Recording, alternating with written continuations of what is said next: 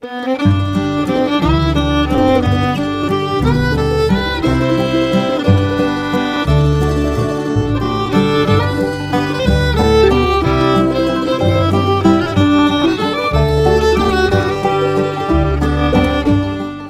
morning, Oregon. I'm Finn J.D. John, FJ at OffbeatOregon.com, and this is the Daily Offbeat Oregon History Podcast. It's Thursday, so this is an archive show, first published as a newspaper column and podcast episode sometime in the last 10 years. Thanks for downloading, and I hope you enjoy our show. This story was first published on June 1st of 2020 under the headline, Dynamite Murderer Dentist Killed, Mailed Panties, Fled. It's part one of a two-part article on the Dr. Brumfield case from Roseburg.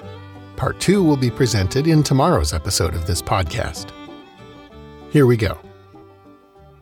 On a warm summer's evening in 1921, Dr. Richard Brumfield loaded about a dozen sticks of dynamite into his snazzy red convertible and left Roseburg headed for handyman Dennis Russell's tiny shack in the hills near Dillard. Dr. Brumfield had hired Russell to blast out some stumps from around a rural farm property he owned. At least that's what he'd told Russell when he hired him. But as it turned out, he was lying about that. What Brumfield really wanted to hire Russell to do for him was to impersonate a corpse. His corpse.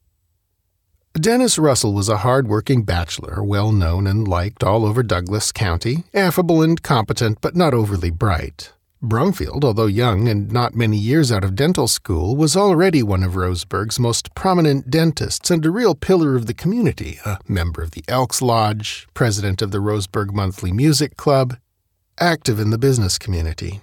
He was a family man, blessed with a pretty and adoring wife and 3 beautiful young children, all boys. But he wasn't as prosperous as he appeared. He was deep in debt and not too far from a humiliating financial collapse. Facing that prospect, the young dentist hatched a dark, desperate plan. Doubtless he started by making sure his life insurance premiums were all paid up. His life was insured for just under $30,000. Then he borrowed $1,000 apiece from 2 different local banks, bought about a dozen sticks of dynamite, loaded his .30 Remington semi-automatic rifle, wiped every surface in his entire residence and dental office clear of fingerprints, and went to see Dennis Russell. Now, before we continue, it's important to note that this account of the events of June 13th, 1921 is derived entirely from the evidence at the scene. Dr. Brumfield maintained his innocence to the very end. The most likely explanation for that is insanity, but there are enough irregularities in the whole story to justify caution. In any event, here's what the prosecutor said happened next.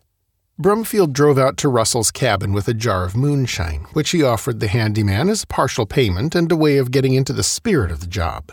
The booze was doped, and Russell was soon out cold. Brumfield loaded him into the car and drove him a little less than a mile down the road, where he got out and bludgeoned him with the butt of the .30 Remington. Then he drove further down the road to a secluded place where the first of those irregularities I mentioned arose. He, for some reason, shot Russell twice with the .30. Maybe he wasn't dead yet. But the gunfire attracted the attention of some neighborhood lads, so he loaded the body up and hastily drove away again. At a spot in the road that passed close by the river, Brumfield pulled off the road, got out his forceps, and removed every tooth from Russell's mouth, tossing them far out into the river. Then he got back in his seat and drove on. About 1.5 miles outside Roseburg on Highway 99, Brumfield pulled over at the edge of a steep embankment by a sharp curve in the road. He slipped off his signet ring, put it on Russell's hand, propped him up behind the wheel, shoved a stick of dynamite into the corpse's mouth, and lit the fuse. Presumably he ducked behind something to avoid getting spattered with small gobbets of Russell's head, or maybe not. Evidence at the scene showed that he did go down to the river to wash himself afterward. Then Brumfield lit the car on fire around the now headless corpse and shoved it down over the embankment, where it rolled down the hill and tipped over, still burning fiercely. Then Brumfield put on a pair of old overalls that he'd brought along and set out on foot for the Roseburg train yards, leaving the car still burning fiercely, and then, as the fire reached the remaining dynamite, exploding behind him. Douglas County Sheriff Stamer and his investigators didn't think much out of the ordinary at first when they investigated this scene. It looked pretty straightforward. Dr. Brumfield's car had gone off the road, crashed, and caught fire. The driver had been forced to walk back to town. But the following day, while recovering the vehicle, a grisly discovery was made. Well, you know what discovery was made: a charred, headless corpse pinned beneath the blackened wreckage, and the obvious conclusion was that it was Dr. Brumfield. But there were some very strange circumstances. First, there was the condition of the corpse's head, which was scattered all around the scene of the crash in tiny fragments and spatters. Fair enough, and the 3 unexploded sticks of dynamite that had survived the blast offered a possible explanation. But the blast damage seemed awfully precise, and moreover, not a single recognizable tooth was found anywhere near the scene. There were some other things that didn't quite add up, too. Brumfield apparently had overestimated the destructive power of the fire and the dynamite. Some of the corpse's clothes were still unburned, and those clothes were recognizably Russell's. The fingerprints on one hand, too, hadn't quite melted or burned away. They also matched Russell. Russell's watch and fountain pen were found under his body, yet he was wearing Brumfield's signet ring. By now, also, a couple of motorists had come forward with very interesting stories about the car's behavior the previous day, before the crash. Local resident Walter Bowman reported he'd seen the car driving fast down the highway with a pair of feet sticking out of the trunk. Local harness maker Harry Pierce was nearly T-boned by a fast-moving red luxury car with its headlights turned off, which pulled out in front of him near the scene. Brought in to identify the corpse, Brumfield's widow, who's never, by the way, identified by name in the newspapers, tearfully identified the body as his. She remained adamant in claiming it was his corpse for weeks afterward. But everyone else who looked at it, those who knew both men at any rate, said it was unquestionably Russell. Further investigating the crime scene, the sheriff found a large pool of blood and rifle cartridge cases in the road where the 2 boys had heard the gunshots. They found more blood just off the road by the river, where they deduced that the posthumous dental operation had been done. And they learned another bit of especially damning evidence from witnesses at the train yard. In Oakland, a hobo in overalls bearing a strong resemblance to the doctor had been caught trying to sneak a ride on the blind baggage car of a northbound passenger train. Ordered off the car, the hobo had gone to the ticket window, bought a passenger ticket, boarded the same train, and promptly entered the lavatory. He'd emerged a few minutes later wearing a new brown suit, the overalls wadded up in his hand, and ridden on to Eugene. Other bits of evidence didn't seem to add up to much, but they were extremely puzzling. The day before the explosion, with the help of a young, dark-haired woman whom nobody had ever seen before nor ever saw again, Brumfield had purchased some pink silk panties and other sexy lingerie. He'd then boxed them up and driven to the post office in Myrtle Point, where he was not known by sight. There he asked to have the box shipped to Calgary, and when the postal clerk told him it couldn't be sent across the border, he settled for Seattle, saying that Mrs. Norman Whitney would call for the package in a couple of weeks. This prompted the sheriff to issue a warning for everyone to be on the lookout for a tall, butch-looking woman traveling north by train. Nothing came of this. If cross-dressing was in Brumfield's plans, he must have changed them. But this box of silk panties was to play a very significant role in his story later. By June 15th, news of this spectacular dynamite murder had been splashed all over the front pages of every newspaper in the state, the full, gory details breathlessly recounted, with Brumfield's name in the headlines. The early stories also mentioned that he might be dressed in drag, information that could only have come from the discovery of the box of sexy lingerie that he'd tried to mail to Calgary the day before the murder. From this, perhaps, Brumfield deduced that his northbound plans had been figured out. In any case, he was next seen in the company of an army man, headed out into eastern Oregon. Reports subsequently came in from Lapine, Redmond, and Silver Lake, among other places.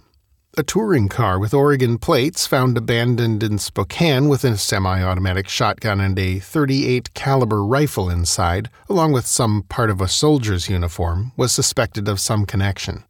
Dr. R.B. Schumacher, a Roseburg physician on a road trip with his father to Crater Lake, claimed to have seen Brumfield speeding by them in an automobile south of Bend. There was even a report that Brumfield had taken up highway robbery after a man who held up several members of a Mazama Club outing near Diamond Lake was positively identified, as they claimed, as Roseburg's most notorious ex-dentist. Meanwhile, back home in Roseburg, a chimney sweep stopped to pick up some litter by the roadside near the crime scene and found that one large can contained a human hand and a human foot, from 2 different people, a man's hand and a woman's foot. They had apparently been preserved in formaldehyde. Police investigated and found that the body parts were unrelated to the Brumfield case, and with that, the newspaper reporters covering the case moved on to other topics. One wonders if anyone ever got around to explaining these weird and sinister roadside discoveries. If they did, apparently their story wasn't deemed newsworthy. But finally, on August 12th, after just shy of a month on the lam, word came in from Calgary. Dr. Brumfield was in custody and on his way back to Roseburg to face the music. The arrest happened as a result of Brumfield trying to recover that box of sexy lingerie that he'd tried to mail to Mrs. Norman Whitney in Calgary. By now he had made his way to Calgary and once there, under the name of Norman Whitney, settled into a job as a ranch hand. But then, for some reason, he thought it would be safe to ask the Seattle post office to forward the box of panties that he'd mailed to Mrs. Norman the day before the murder. If he'd been reading the newspapers, he would have known better. But if he wasn't, the post office employees were, so when Norman Whitney called them and asked them to forward his wife's package to him, they forwarded his request to the police, and a day or 2 later, as Whitney was finishing up his plowing for the day and preparing to put the horses up in the barn, an officer with the Calgary Police Department stepped out behind him, pistol out and held low in his hand. "Hello, Doc," he said. "What are you doing here?" This story is part 1 of a 2-part series on Dr. Brumfield. The story continues in part 2, which will be posted to the podcast feed tomorrow. Key sources in this story included works by Jason Lucky Morrow, the archives of the Portland Morning Oregonian, June 1921 through September 1922, and historicalcrimedetective.com. Well, that's our show for today. Thanks again for listening. This podcast is part of Offbeat Oregon History, a public history resource for the state we love. What you've been listening to is one of more than 550 stories originally created and published as newspaper columns in first-run syndication between 2008 and today. You can read them all at offbeatoregon.com. Offbeat Oregon is a division of Pulplit Productions, pulp-lit.com, a boutique publishing house owned and operated by yours truly, specializing in audiobook and multimedia editions of the work of the classic pre-war pulp writers. This podcast is covered under a Creative Commons license type CC by SA 4.0, which basically means you can do anything with the content you like, so long as you A, give me credit for it, and B, whatever you make is also released under a Creative Commons license. But if you need a waiver to either A or B, hit me up, fj@offbeatoregon.com. I've never said no yet to a request for a waiver of one of those conditions. They're generally there just to prevent me from accidentally authorizing the reuse of something I don't actually control the rights to. A good example might be a photograph used by special permission of the rights holder. Our theme music is by the Atlas String Band and was written by Carmen Ficarra. Listen and download more at atlasstringband.com. Questions, critiques, ideas for a future episode? Email me at fj@offbeatoregon.com. Episodes of Offbeat Oregon History are uploaded around 6 a.m. every single weekday, so the next one will be on your device and ready to go before you know it. Until then, go out and fill up the rest of the day with good stuff. Bye now.